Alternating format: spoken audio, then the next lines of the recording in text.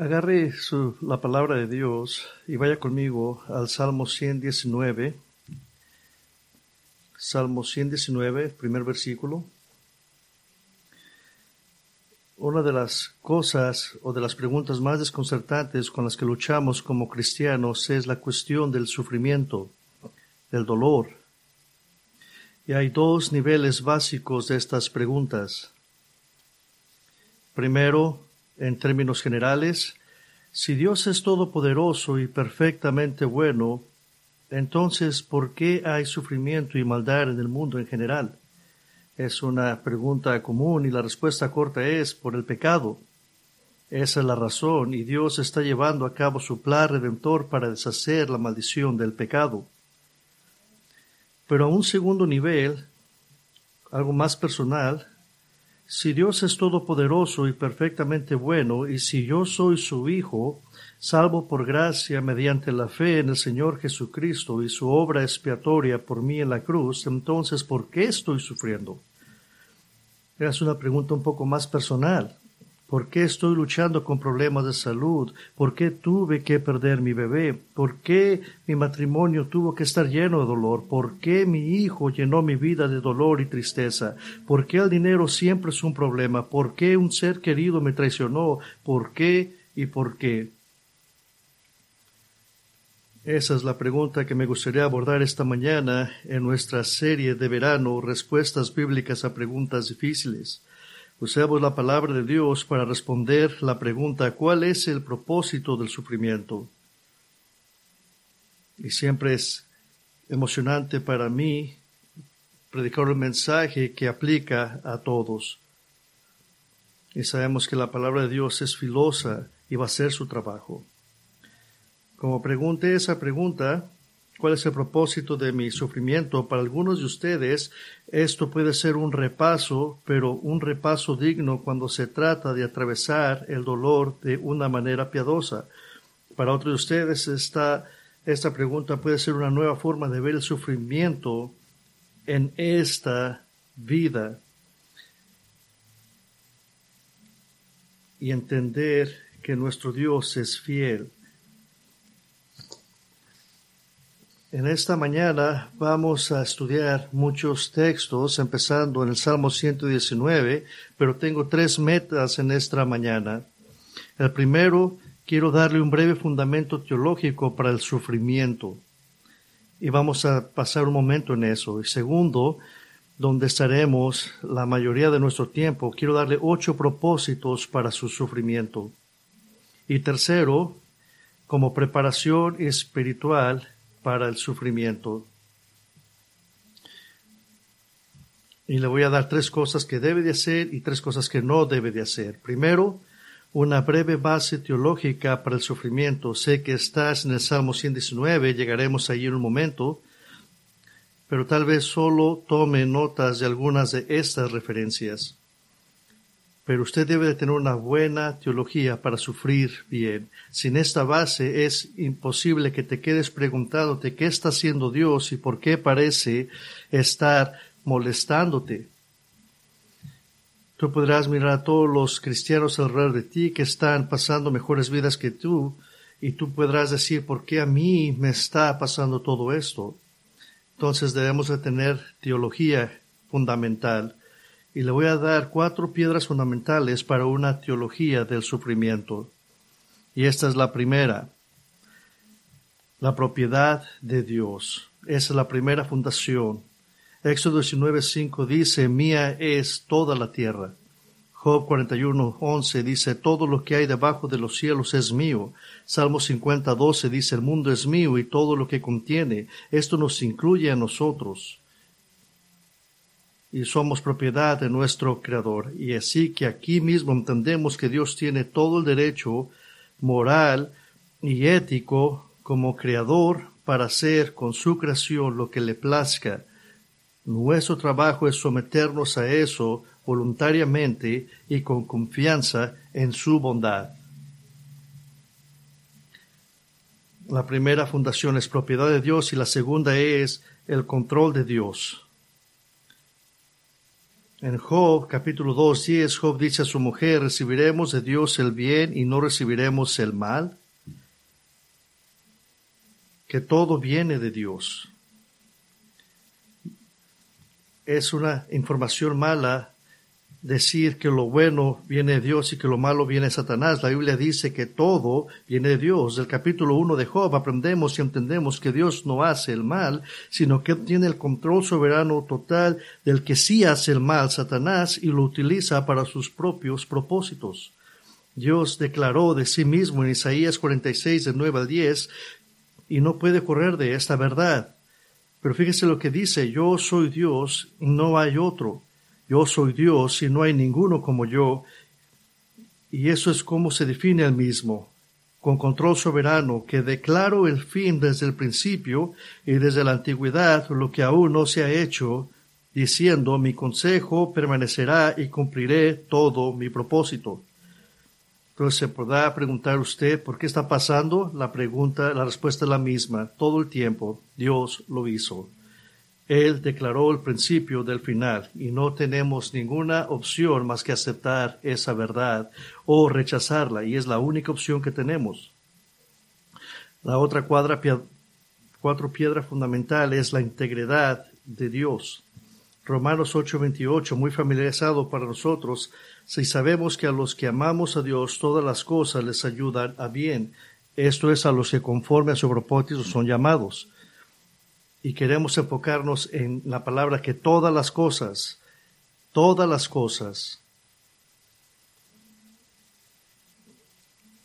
y dice que la idea es de que quiere lo bueno para usted. Así cuando vengan cosas difíciles en nuestra vida, el deseo de Dios es para el bien. Y así que como usted no tiene una visión directa de Dios, eso no quiere decir que no es verdad. Usted puede confiar en Él. Usted puede confiar en Dios. Y si Él dice que todas las cosas que van a trabajar para bien, Él es un Dios de integridad y va a mantener su palabra. Y hay otra fundación también para construir nuestra teología de sufrimiento, y es sobre la gloria de Dios. Y esta es muy importante, una piedra muy importante de fundamento. Romanos 11:36 dice, porque de Él, por Él y para Él son todas las cosas. A Él sea la gloria por los siglos de los siglos. Amén. El propósito último de todo lo que Dios hace es para su propia gloria, para apuntar todo el honor y el valor de regreso a Él.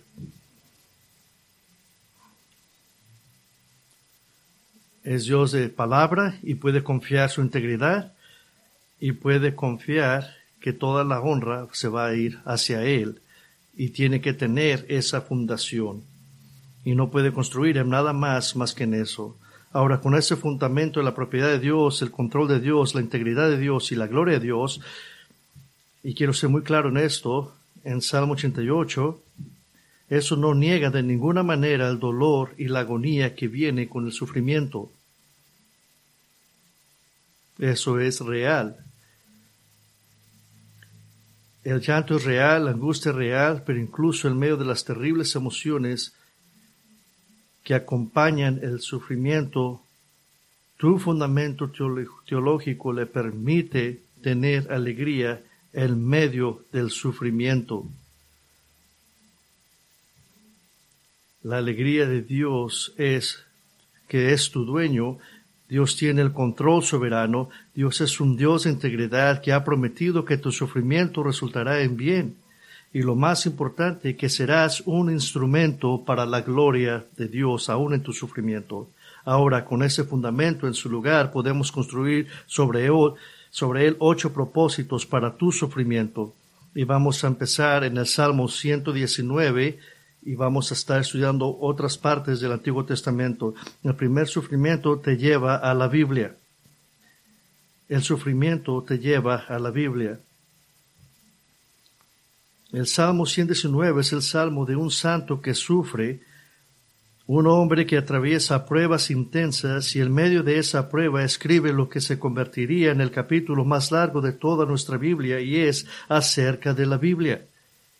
Él encuentra su confort y consuelo en la palabra. Tantos versículos familiares para nosotros. Salmo 119:1 dice Bienaventurados los perfectos de camino. El salmista sabe que la bendición proviene de la obediencia.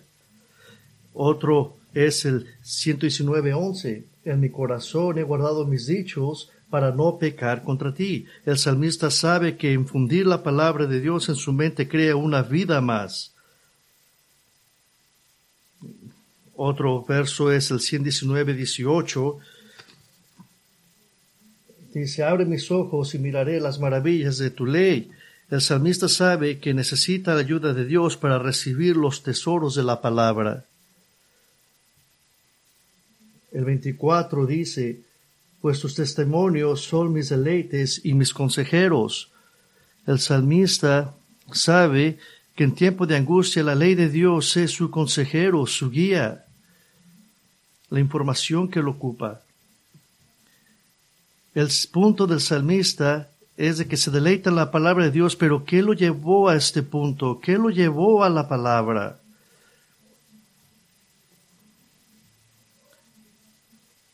¿Qué lo llevó a hablar así? Déjele enseño qué lo llevó a la palabra de Dios. Fíjese lo que dice el Salmo 119, versículo 71. Eso es lo que lo trajo aquí.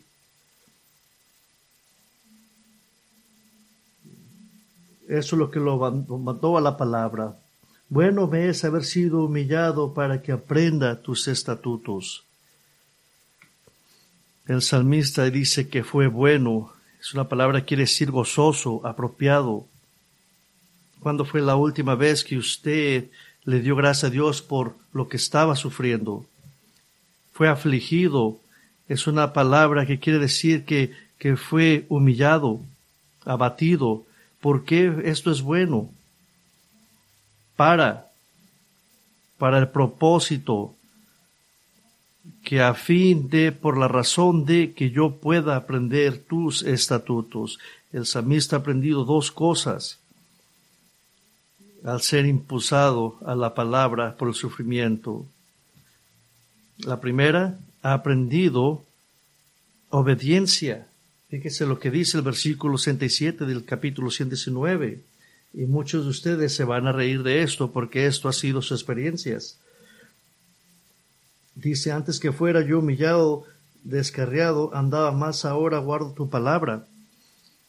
Y aquí ya podemos ver que aprendió obediencia. Y segundo, ha aprendido la fidelidad de Dios. Fíjese lo que dice el versículo 75. Conozco, oh Jehová, que tus juicios son justos y que conforme a tu fidelidad me afligiste. Esto es gracias a Dios por afligirme a mí. Usted ha tenido hijos que le han volteado a ver cuando lo disciplina y le dice gracias por haberme disciplinado. Casi no, pero eso es lo que dice el versículo del 119. El salmista fue aventado a la palabra de Dios en este momento. Una de las cosas que es difícil del sufrimiento es de que no podemos poner un día para programar cuándo vamos a sufrir. Usted no planea para estas cosas. Siempre viene como una sorpresa, como algo horrible que viene a su vida que usted no ha programado, que puede cambiar su vida de un momento al otro. Pero fue el plan de Dios todo el tiempo. Y uno de los propósitos de este sufrimiento que te llega es eliminar la distracción de tal manera que te sientas atraído por su palabra de una manera que nunca antes habías sentido. Y puedo prometerte esto. Tus momentos en la palabra de Dios durante las pruebas más intensas de tu vida estarán entre los más dulces y memorables que jamás hayas tenido.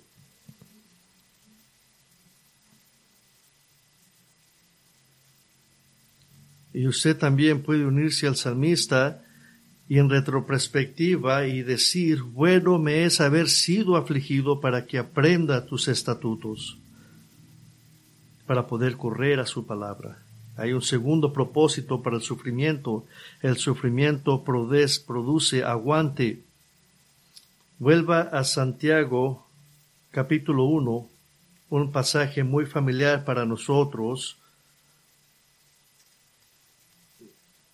Y queremos ponerlos todos juntos para poder entender como un paquete. Y recordamos que el sufrimiento produce aguante. Santiago está escribiendo a los creyentes judíos que están dispersos y han sido expulsados de su tierra natal debido a la persecución y ahora se han asentado en otras partes del mundo. Y Santiago no se anda con rodeos, habla inmediatamente de la persecución y el sufrimiento que está soportando. Fíjese lo que dice Santiago 1, del 1 al 4. Santiago, siervo de Dios y del Señor Jesucristo, a las 12 tribus que están en la dispersión, saludos. Tened por sumo gozo, hermanos míos, el que os halléis en diversas pruebas, sabiendo que la prueba de vuestra fe produce paciencia, y que la paciencia tenga su perfecto resultado, para que seáis perfectos y completos, sin que os falte nada.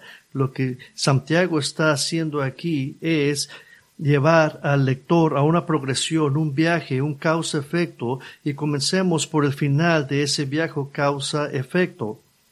El resultado final es, en el versículo 4, que se pueda presentar perfecto y completo sin que le falte nada. La palabra griega perfecta, que no tiene que significar perfección absoluta o impecable, eso no se logrará en esta vida, pero tiene la idea de maduro y bien redondeado. Eso significa no hay agujeros en su fe en el Señor, no hay ninguna situación en la que no pueda confiar en Él, no hay excepciones a su creencia de que Dios tiene el control en todo momento, nada puede sacudir los cimientos de su fe. En el versículo 4 nos recuerda que no nos falta nada, no tienes un límite en tu confianza en el Señor, no estás conmovido en tu fe, puedes estar emocionalmente destruido, puedes estar en dolor con un llanto que parece no tener fin, pero tu confianza en el Señor nunca renuncia.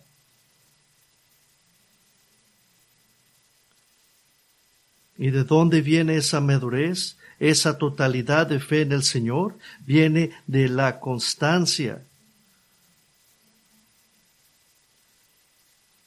Es una palabra que quiere decir que usted va a mantenerse aunque caigan muchas cosas en su vida. Que usted, aunque esté debajo del agua, usted va a poder respirar. Y usted va a decir, yo quiero eso. ¿Qué libro puedo leer? ¿Qué sermón puedo escuchar para tener una confianza total madura en el Señor? ¿Dónde puedo obtener esta constancia que tiene el efecto total de que nada me falte en mi fe? Y usted va a agarrar esta constancia al sufrir pruebas de varios tipos, es decir, una diversidad de sufrimientos. Una diversidad de sufrimiento. Pruebas de diferentes tipos, donde Él las va a usar para hacerlo usted maduro. El efecto es nada faltante en cuanto a su confianza en el Señor. La causa es constancia, y la constancia se da a través del sufrimiento. Ahora, ¿ves por qué Santiago dice que lo consideres un gozo, que lo consideres todo gozo cuando te encuentres en pruebas de diversas clases? Dios está construyendo en ti fe sobre fe para que aprendas a confiar en Él en aguas cada vez más profundas.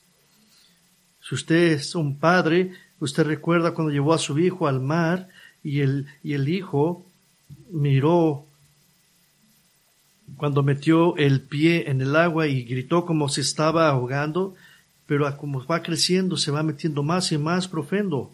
Uno de los ejercicios espirituales más fructíferos de que puede hacer es catalogar todas las formas en que el Señor te ha sido fiel en medio de las pruebas y el sufrimiento, todas las que el Señor claramente te ayudó y te asistió y te consoló. Y así como usted empieza a pensar en esto, usted puede ver la mano de Dios en su vida. Y esto comienza, por supuesto, con el hecho de que Dios preservó tu vida hasta el momento en que te llamó a la salvación en Cristo.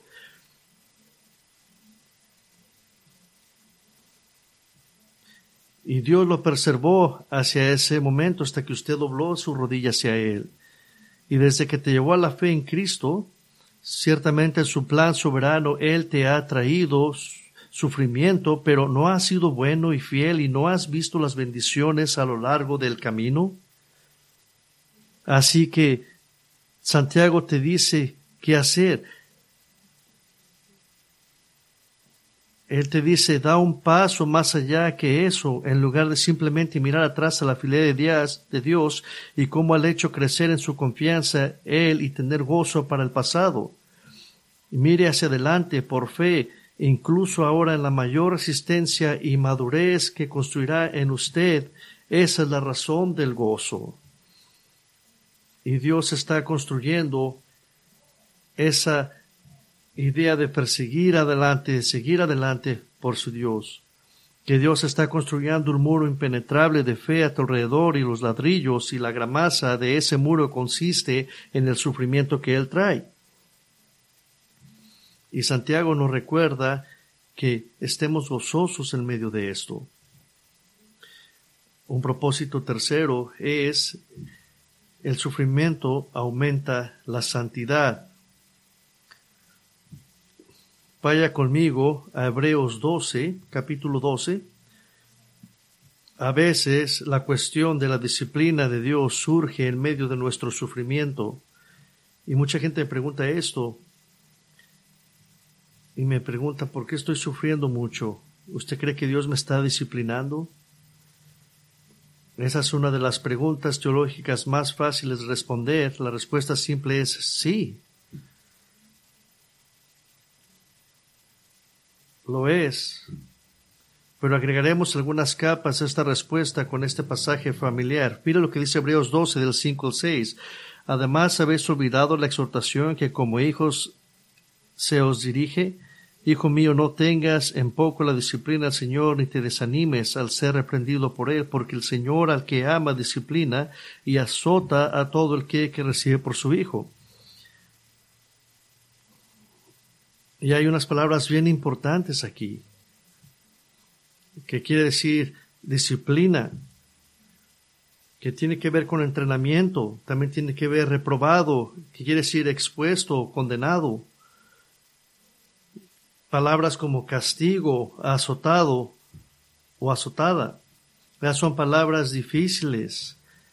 Entrenamiento, reprobado, castigo.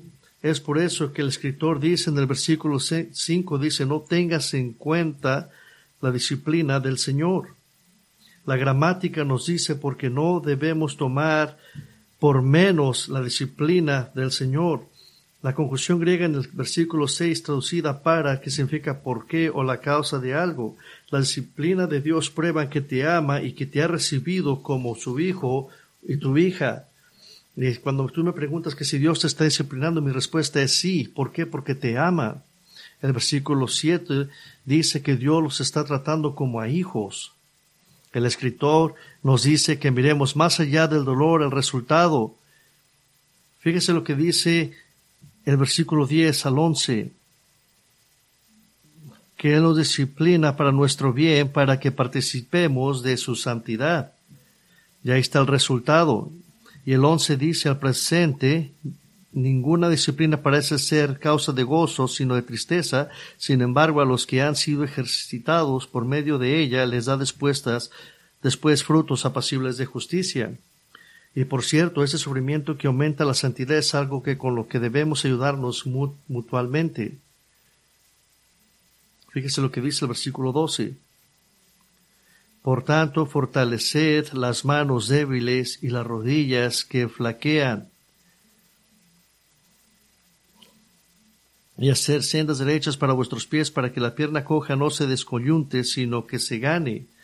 El escritor está usando la metáfora de correr aquí, conectado con el camino de regreso, y está conectado con el versículo 1 del 12. Por tanto, puesto que tenemos alrededor nuestro tan gran nube de testigos, despojémonos también de todo peso y del pecado que tan fácilmente nos envuelve, y corramos con paciencia la carrera que tenemos por delante. Así que en el versículo 12 tenemos la carrera de la vida cristiana, y el hecho de que el sufrimiento puede hacer que tus brazos se cansen, que tus piernas tambaleen y sigas corriendo recto en lugar de desviarte del rumbo sin quedarte en tu carril. ¿Cómo es que nos ayudamos unos a otros en esta carrera de santidad?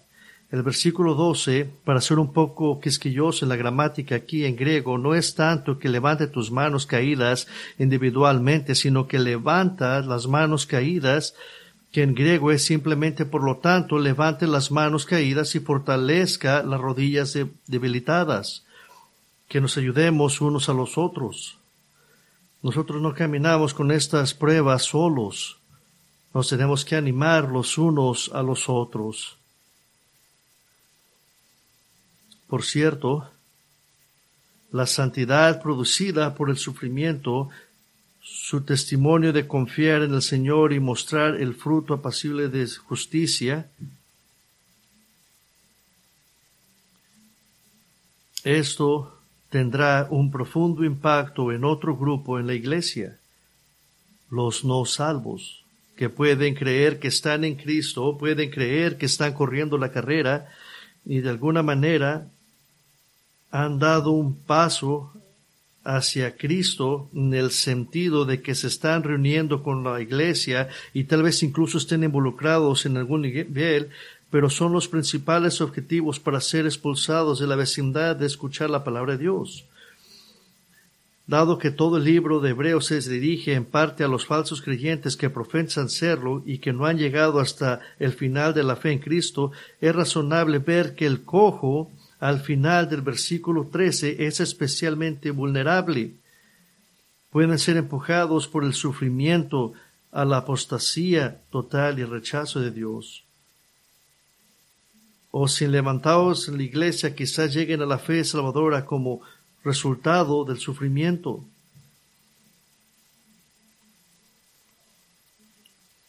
Y pueden también ser animados para la salvación a través de ser ayudados por nuestros hermanos aquí en la iglesia. O a lo mejor llegaron a la fe a Cristo porque miraron lo que usted confió.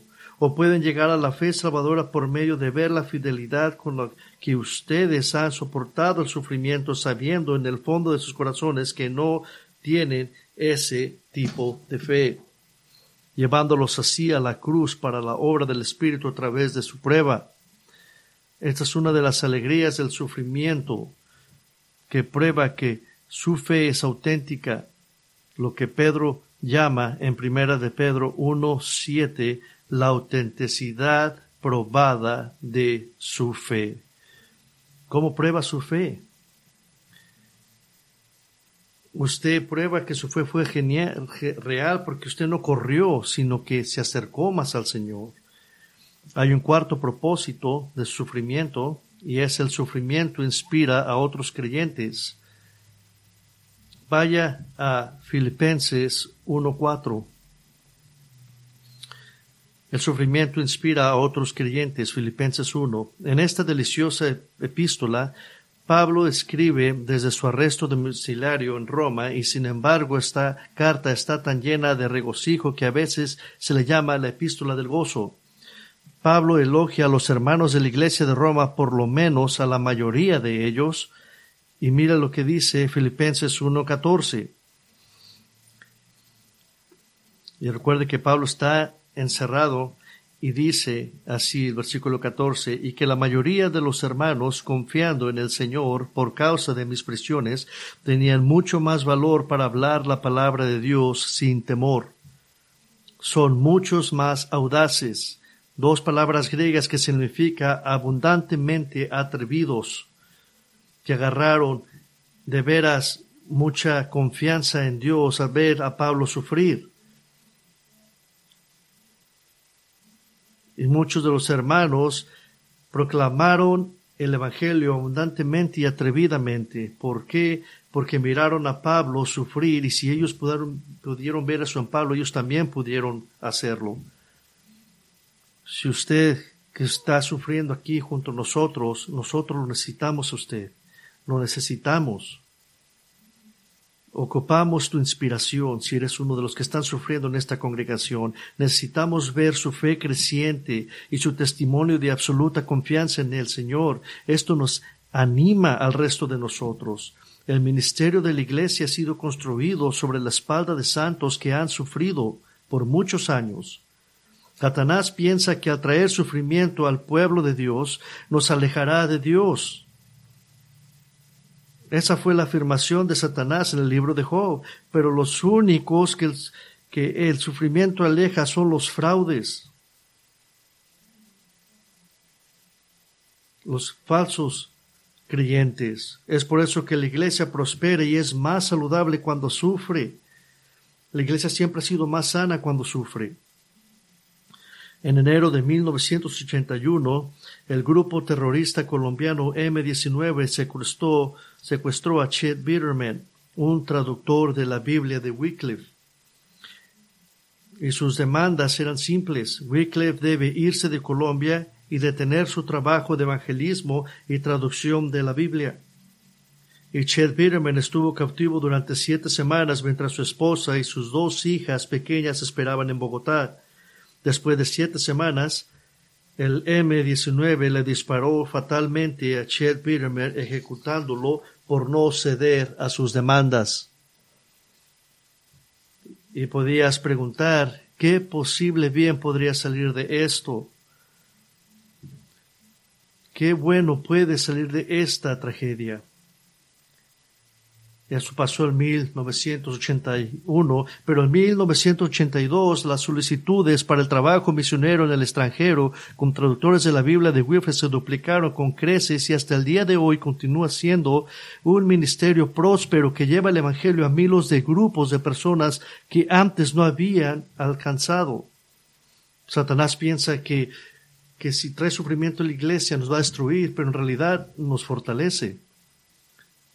Usted a lo mejor no va a ser un maestro de la Biblia hábil, puede que no seas el portavoz más elocuente de la fe, pero cuando sufres y otros ven, sí, tu dolor y angustia, pero acompañado de paz, dignidad y calma en tu tormenta, tú le has escrito una inspiración de 1000 páginas solo por medio de tu vida. Usted puede contarse entre los gloriosos santos que lideran a la iglesia hacia la madurez y una mayor fe en el Señor solo por su resistencia. Hay un propósito número 5. El sufrimiento completa las aflicciones de Cristo. Vuelva a Colosenses capítulo 1. Colosenses también escrito mientras Pablo estaba encarcelado, nos da otra idea del propósito de su sufrimiento. Fíjese lo que dice Colosenses 1:24. Ahora me alegro de mis sufrimientos por vosotros y en mi carne, completando lo que falta de las aflicciones de Cristo, hago mi parte por su cuerpo que es la iglesia. Seamos claros, no es que de alguna manera el sufrimiento de Cristo en la cruz fue incompleto o insuficiente para la expiación por el pecado. Hebreos 10:10, el sacrificio una vez por todas nos lo dice.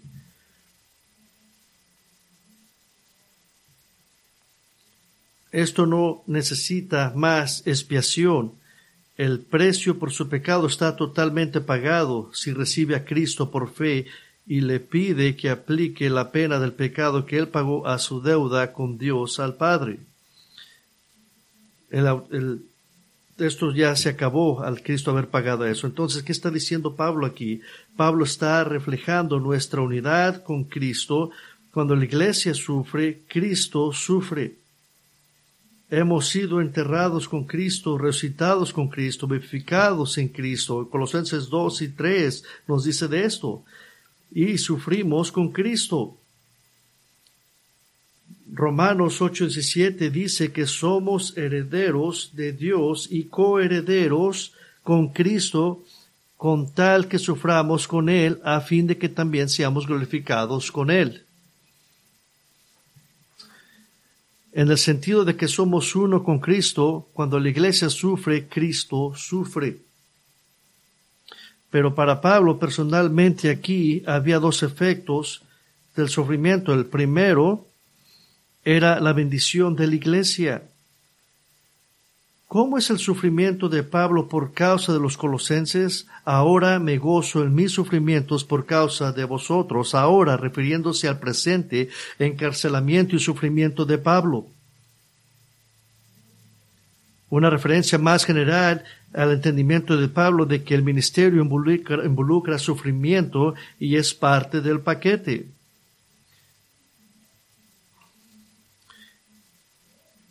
Y Pablo no está diciendo que él está disfrutando del sufrimiento, él dice que simplemente tiene gozo dentro del sufrimiento. El sufrimiento del Pablo era parte del llamado de Dios. Dios dijo de Pablo en Hechos 9 del 15 al 16, Él es un instrumento escogido por mí para llevar mi nombre delante de los gentiles, de los reyes y de los hijos de Israel, porque yo le mostraré cuánto debe sufrir por causa de mi nombre. Pablo no plantó la iglesia de Colosas y nunca lo había visitado. Sin embargo, se beneficiaron de su ministerio y su disposición a sufrir por Cristo.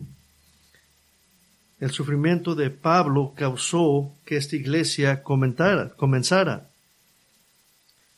La disposición de Pablo a sufrir por el Evangelio condujo a la proclamación del Evangelio a Epafras y a Filemón en Éfeso, lo que condujo al comienzo de la iglesia de Colosas y fue fundada. De hecho, el sufrimiento de Pablo en el plan soberano de Dios nunca impidió la proclamación del Evangelio, sino que la promovió.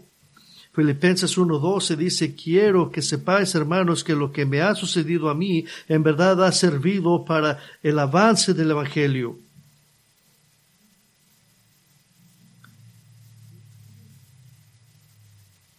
El sufrimiento de Pablo tuvo el efecto de la bendición de la iglesia. Y hay un efecto segundo que quiero llamar el beneficio personal de Pablo. ¿Cómo benefició personalmente a Pablo este sufrimiento? Pablo estaba entrando en la comunión de los sufrimientos de Cristo. Esto era algo que él quería saber más plenamente. Él quería saber cómo sintió lo que sintió Cristo. Él quería sentir lo que Cristo sintió al haber sufrido. Y dice en Filipenses 3:10, a fin de conocerle a Él y el poder de su resurrección y ser partícipe de sus padecimientos, haciéndome semejante a Él en su muerte. Ese era el beneficio.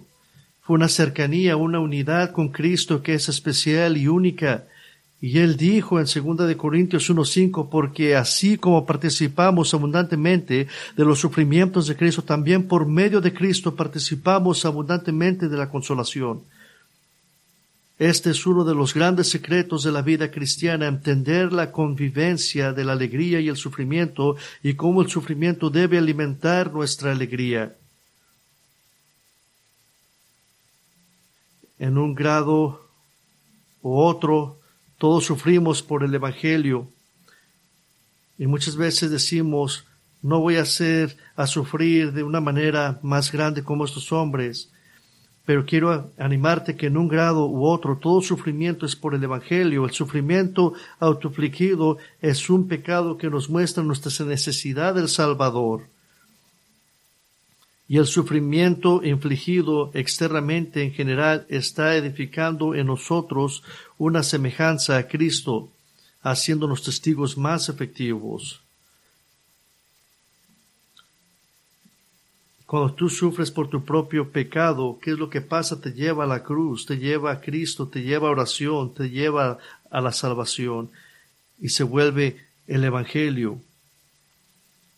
Y así como dijo el salmista 119, más obediente. Pero ¿qué tal del otro, la otra categoría? Eso está haciendo que usted se parezca más a Cristo y que se haga un testigo más efectivo. Y no sé si podemos entender esto completamente. Yo sé que yo no puedo, pero tu sufrimiento está llenando y completando el sufrimiento de Cristo a medida que te identificas con Él. Eso es algo que te debería de volar tu mente. Pero hay un propósito número 6. El sufrimiento lo lleva a la oración. Vaya a Hebreos 5. Hebreos capítulo 5. El sufrimiento nos lleva a la oración. Mientras busca Hebreos 5, permítame recordarle la conmovedora y dolorosa escena en el huerto de Getsemaní. Jesús ha dejado el aposento alto y ha llevado a sus discípulos a este jardín.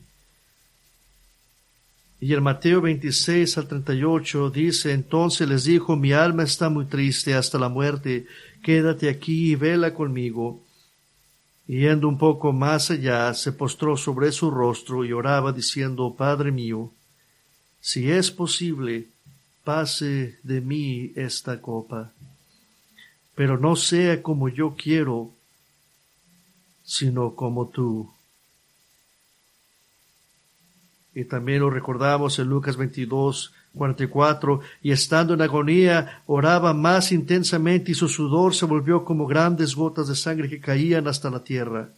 Y podemos estar familiarizados con esos detalles, como si su dolor y el haber sudado gotas de sangre, una condición asociada con el extremo, con estrés extremo, no hubiera sido suficiente. Hebreos 5:7 nos dice lo siguiente: Cristo, en los días de su carne, habiendo ofrecido oraciones y súplicas con gran clamor y lágrimas al que podía librarle de la muerte, fue oído a causa de su temor reverente.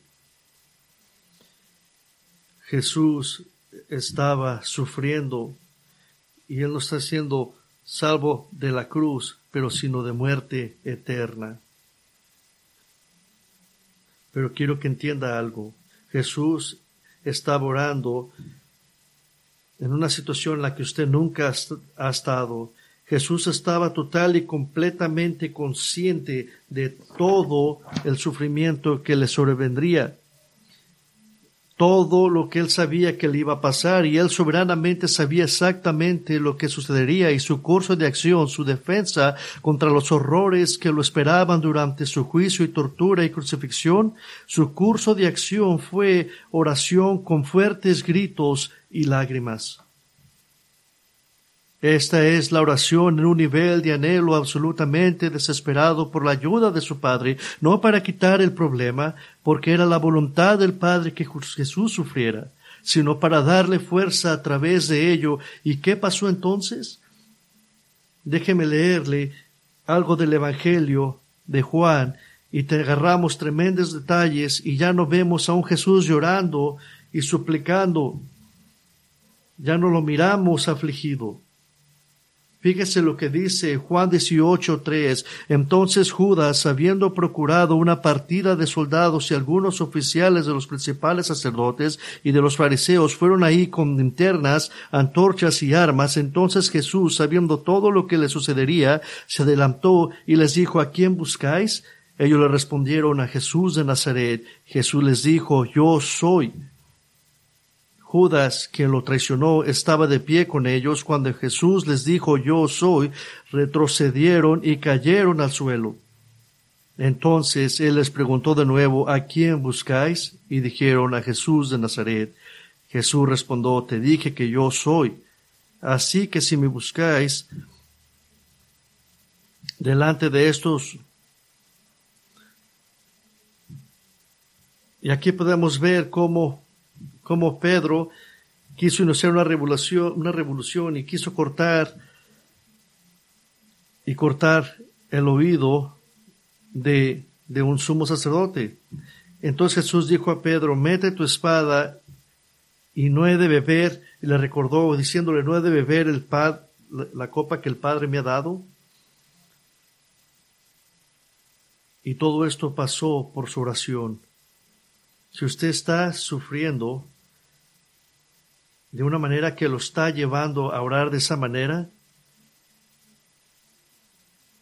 si usted ha orado con esta intensidad, si usted puede caracterizar sus oraciones igualmente que las de Cristo, ese es un dulce lugar de compañerismo para estar con el Señor. Y en ese tiempo de comunión y compañerismo realmente insuperable, De hecho, estos son tiempos de oración que recordarán con cariño y con consuelo y con alegría. Y usted va a anhelar ese tiempo al recordar el tiempo que usted pasó con Él por el sufrimiento.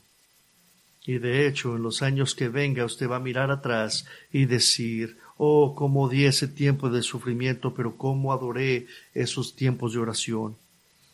Hay un propósito número 7, y quiere decir que el sufrimiento exalta a Dios. Vaya a Corintios, capítulo 12, del 8 al 10. Y esto es un evento muy familiar para usted. El apóstol Pablo está siendo asediado por lo que él llama un mensajero de Satanás, un oponente dentro de la iglesia que lo acosa en todo momento. Y Pablo rogó a Dios que se llevara a este oponente.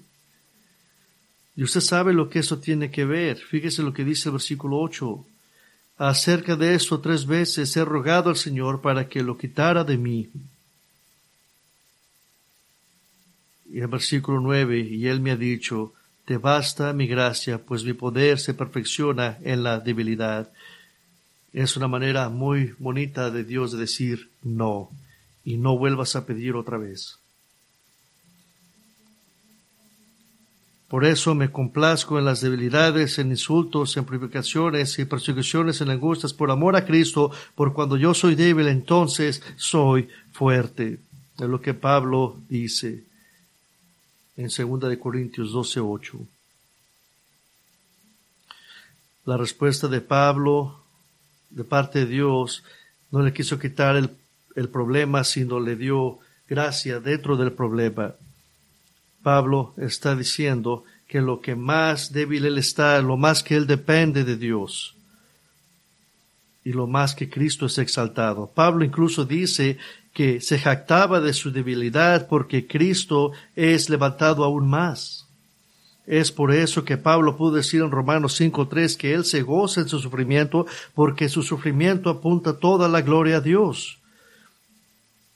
Una de las razones por las cuales él está escribiendo esto es porque había muchas personas que le estaban diciendo que era débil y que no reflejaba lo que decía que era. Y él dice y les recuerda que él está de acuerdo con ellos al decir que él está pasando por eso y él está débil, pero Cristo se glorifica. Y él recuerda que cuando él está débil, Cristo se glorifica. Yo sé que todos los que están aquí, que conocen a Dios, que quieren hacer algo grande, y yo sé que usted tiene ese deseo de ser más significativa, hacer brillar la luz y honor y el crédito y la gloria única sobre el Señor. Pero déjeme decirle algo. No hay una cosa mejor que pueda hacer usted para Cristo que a través de sufrir y recordar a su Salvador. Sí, cuando estés solo en la cama llorando a causa de tu sufrimiento, estás haciendo una obra poderosa para la gloria de Dios.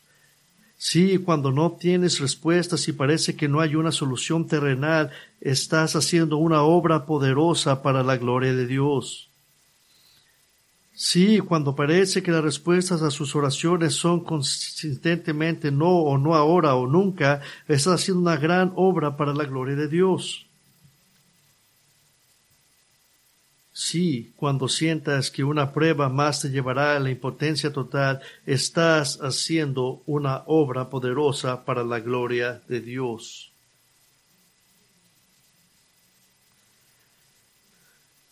Y simplemente para apuntarle, cuando usted está apuntando la gloria hacia Él, a través de su debilidad.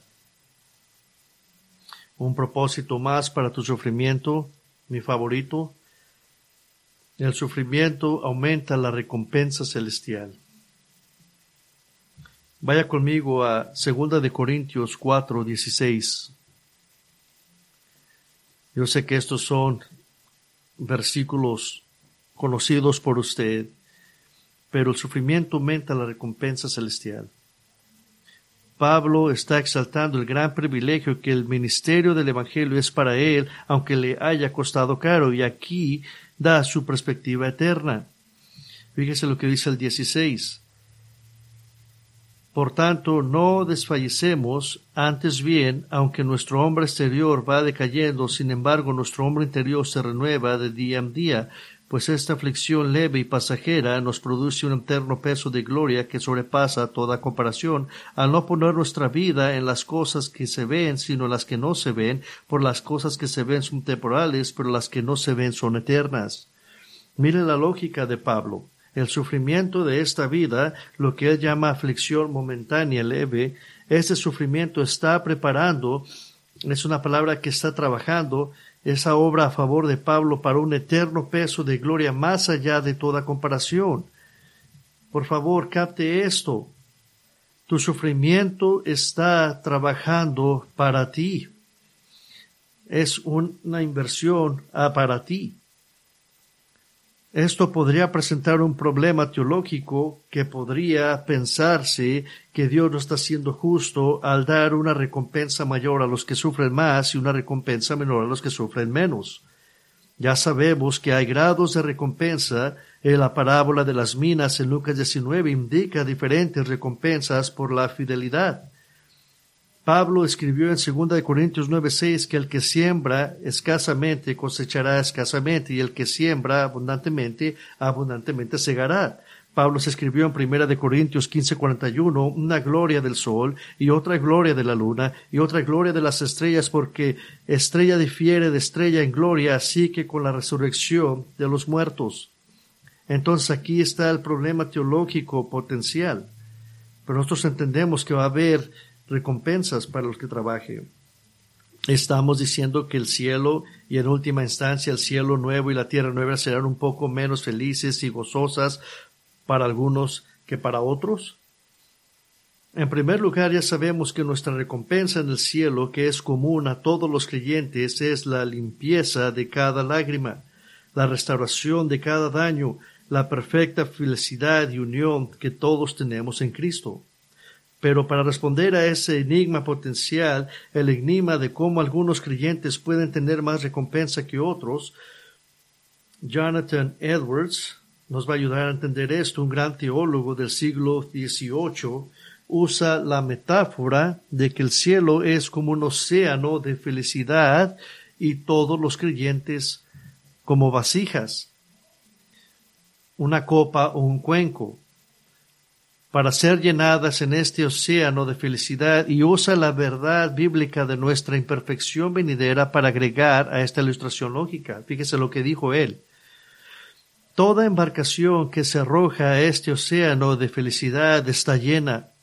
Aunque haya algunas embarcaciones mucho más grandes que otras, no habrá tal cosa como la envidia en el cielo, sino que el amor perfecto reinará en toda la sociedad. Los que no son tan altos en gloria como los demás no envidiarán a los que no son más altos, sino que les tendrán un amor tan grande, fuerte y puro que se regocijarán por aquellos con mayor recompensa. Edwards estaba usando la lógica de 1 Corintios 12:26, hablando del funcionamiento perfecto del pueblo de Dios. Si un miembro es honrado, entonces todos se regocijan juntamente aquellos con los vasos más grandes. Que cuando te encuentres con Chet Biderman en el cielo disparado en el pecho por su trabajo misionero en Colombia y veas la magnificencia de su recompensa, con razón te regocijarás por él y con él. Puesto que no hay envidia, solo puede haber un gozo perfecto unos por otros, y aquellos con los vasos más grandes serán perfectos en santidad y humildad, para que nunca haya discordia o desacuerdo o envidia, actitudes de superioridad. Y vamos a ver lo que dice Romanos 12:4-5, porque así como en un cuerpo tenemos muchos miembros, pero no todos los miembros tienen la misma función, así nosotros, siendo muchos, somos un cuerpo en Cristo y individualmente miembros unos de otros. ¿Qué quiere decir esto? Quiere decir que parece que una de las razones que Dios tiene en tu sufrimiento es ampliar y expandir tu habilidad para disfrutar su gloria en eternidad. para darte una rica y deliciosa recompensa por tu perseverancia y fidelidad, para hacer tu vaso un poco más grande.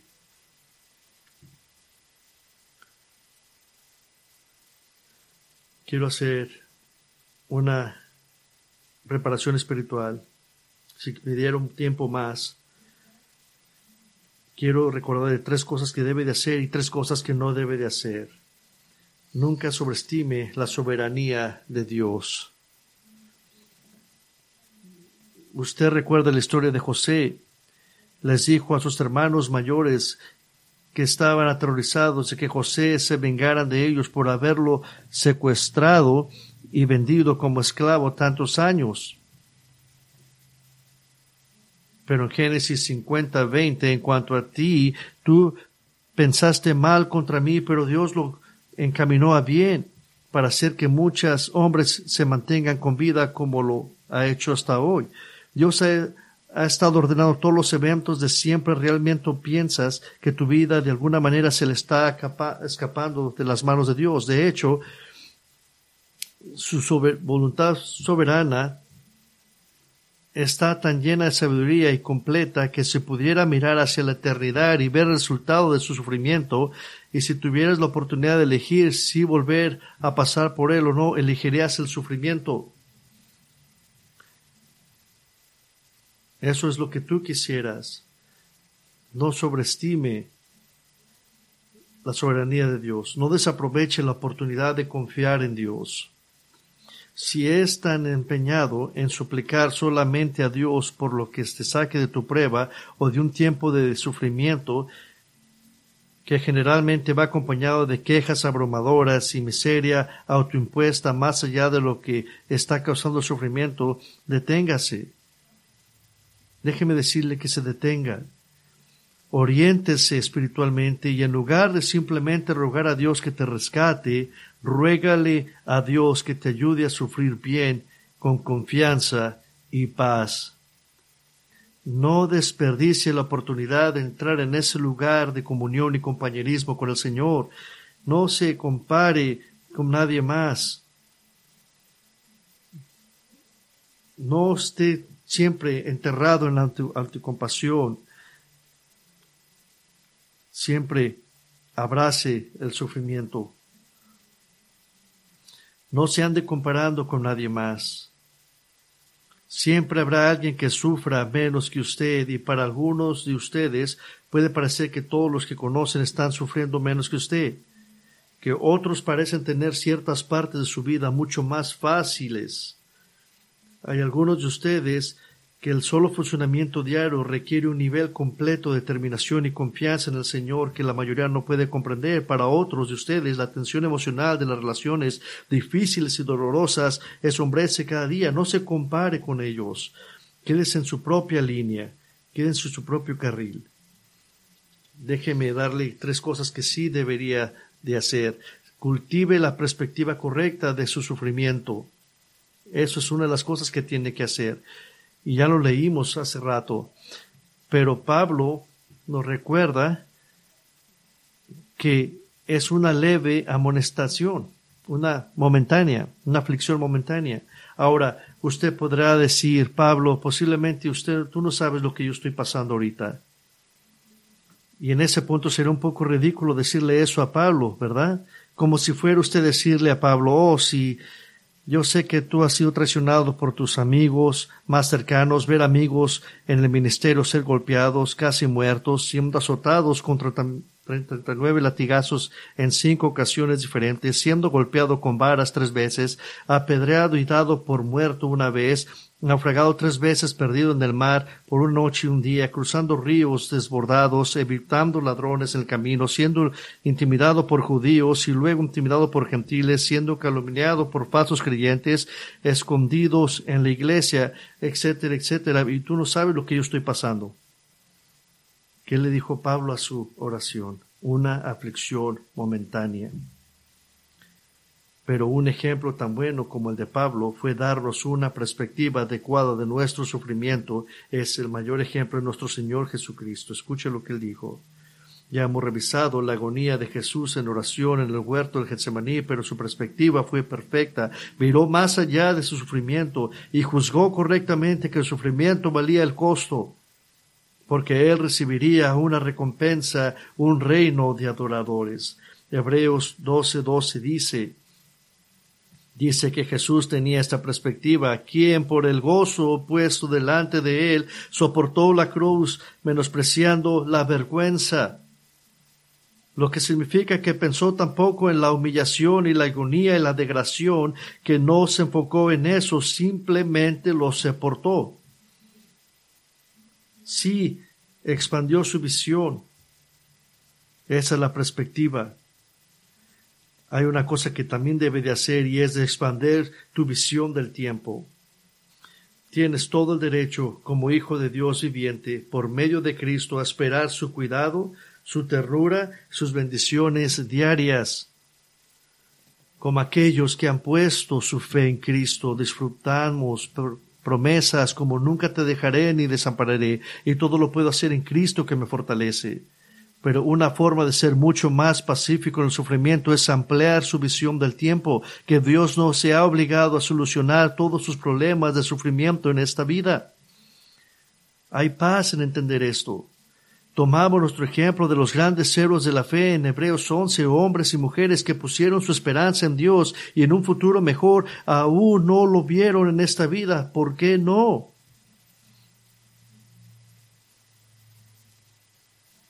¿Por qué no lo miraron ellos en sus vidas? ¿Listo para esto? Para que usted no se quedara atrás. Mira lo que dice Hebreos 11, del 39 al 40. Y todos estos, aunque encomendados por su fe, no recibieron lo prometido, pues Dios no había provisto algo mejor para que ellos no fueran perfeccionados aparte de nosotros. ¿Se agarró eso? Si los santos de Hebreos 11 hubieran recibido todo lo que esperaban en esta vida, esto significaría que el reino de Dios ha venido a la tierra antes de que tú y yo naciéramos. Y eso quiere decir que estamos perdidos. Pero Dios los dejó morir en fe para que todo se resolviera en el reino venidero. Otra cosa que tienes que hacer: pon tu mente en lo que vendrá. La Biblia es abundante y está plena de información acerca de las eras más allá de tu vida en esta tierra. En 1 Tesalonicenses 4 habla del rapto y la resurrección de la iglesia. Pablo les dice que anímense unos a otros con estas palabras. El libro de Apocalipsis dice que bendito el que lea estas palabras. El libro de Isaías está saturado con visiones gloriosas y un futuro con Cristo. Juan 14 te recuerda que no te desanimes porque Jesús te está llevando a la casa de su Padre. Nuestra escatología es nuestra esperanza, ¿no es eso así? Es nuestra esperanza. Yo he orado por usted en esta semana y mi oración para ustedes es de que ustedes puedan aprender a sufrir bien. Mi oración para cada uno de nosotros es que aprendamos a sufrir bien y que estemos bien enterrados teológicamente hablando, que nunca se desmaye, que nunca se asusta, que nunca se desanime, que usted fielmente pueda decir como el escritor del Salmo 35, que el llanto se demore por la noche, pero la alegría viene con la mañana. Pon tu mente en las cosas por venir. Esa es nuestra esperanza. Hay que orar. Padre, nosotros tenemos el deseo de pedirle a usted que suframos bien. Y miro a estas caras familiares aquí en esta congregación y yo sé que muchos han sufrido y conozco muchas de sus historias y usted los conoce de una manera más íntima y sabemos que ese es su plan para nosotros. Y le pido, Señor, que en el caso más gráfico de nuestra vida, que ese último momento pueda ser un momento donde lo honremos bien, ya sea lo que sea, dolor y cosas que vengan a nuestra vida. Y es clave, Señor, que podamos glorificarlo para que usted sea exaltado y nosotros disminuidos en nuestro sufrimiento. que podamos ser caracterizados por personas que sufrimos bien, que estamos bien arraigados en nuestra fundación de usted, de ese Dios omnipotente, que todas las cosas trabajan para bien y que lo creamos para aquellos que aman a Dios y que son llamados de acuerdo a sus propósitos. Le pido, Señor, que aquellos que están sufriendo en esta mañana, anímelos y que usted pueda fortalecerlos y ponga su mano sobre ellos y que estén listos para poder sufrir dignamente, sabiendo que usted está con ellos. Le pido esto en el nombre de nuestro Señor Jesucristo.